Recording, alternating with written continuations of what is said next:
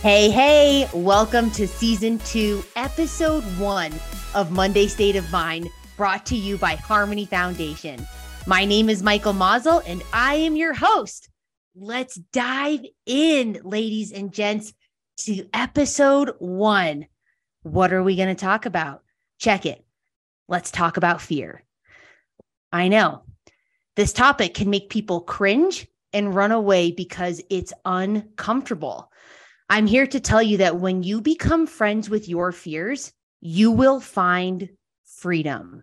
How often or ever do you ask yourself, am I living in fear or am I living in faith and trust?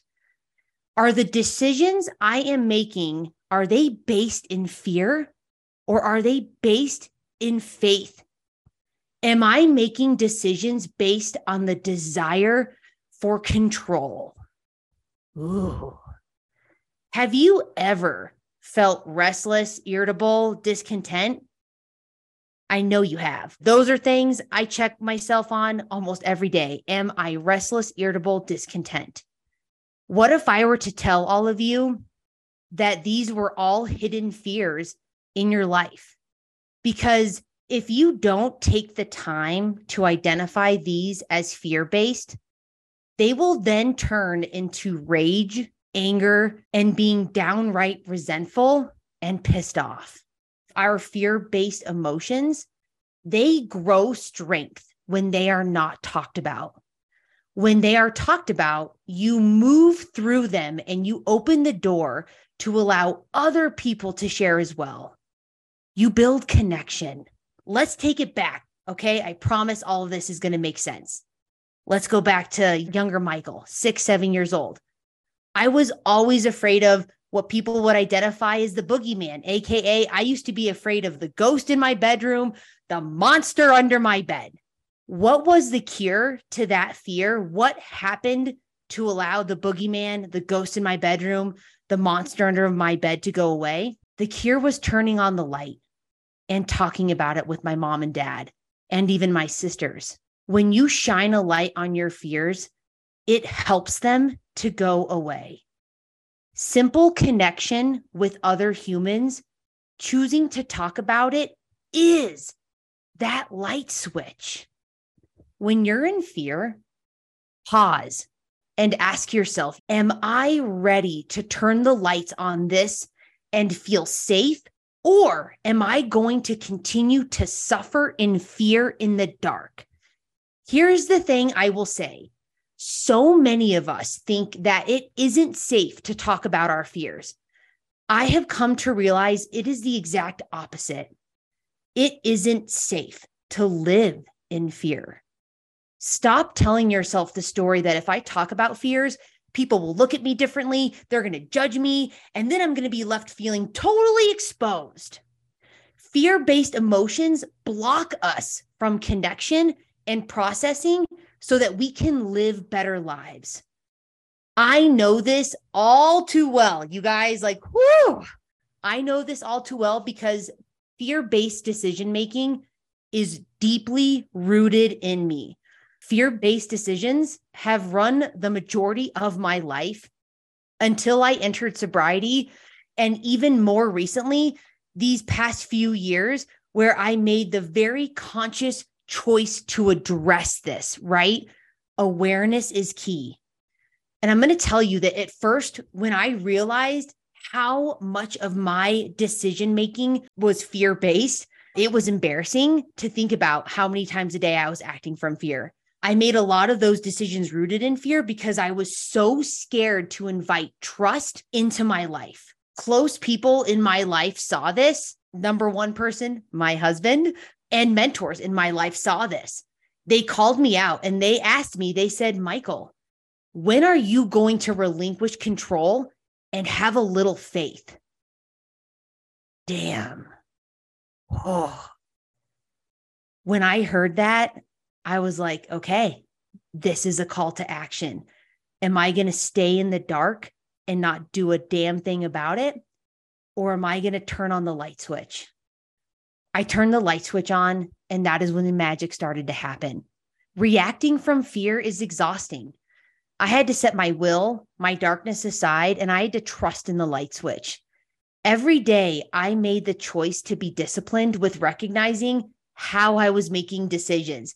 And let me tell you guys, I would internally scream most days and ask myself, what are you so afraid of?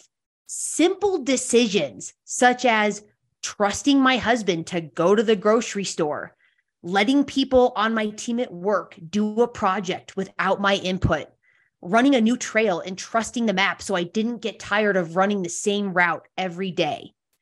I had to recognize these fears, you guys, because they were ruining my life to the degree like it was taking up so much brain space of being like, do I really trust that my husband's going to go to the store? Do I really trust my team? Why was I so hesitant to just drop the guard down, right? It was exhausting. And when I slowly started to just say, hey, it was uncomfortable as all get out. But when I started to just be like, you know what? I don't want to live this way. There is a better way. I have no other choice than to try to trust. So I started decision by decision, like we're taught in recovery, a day at a time, a minute at a time. This was a decision at a time.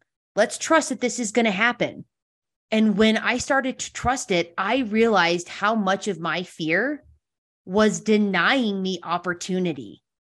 And I'm going to say that again. My fear-based decisions were denying me opportunities and people around me opportunities. When I relinquished that control, I was allowing teammates to showcase their gifts because it was not all about Michael. And so when I let go of control and just trusted that things were going to get done, even if they weren't going to be done the exact way Michael Mazel wants them done, they were getting done. And as a result of getting done, other people were bearing gifts. And I was like, oh, I've been denying this by living in fear. And realizing that, to me, that was even more terrifying. What I also realized on this journey of looking at fears is that I have two main fears in my life. And I will also say that I believe that most everybody else has these two main fears. And that is, number one, not getting what we want, or two, losing what I have.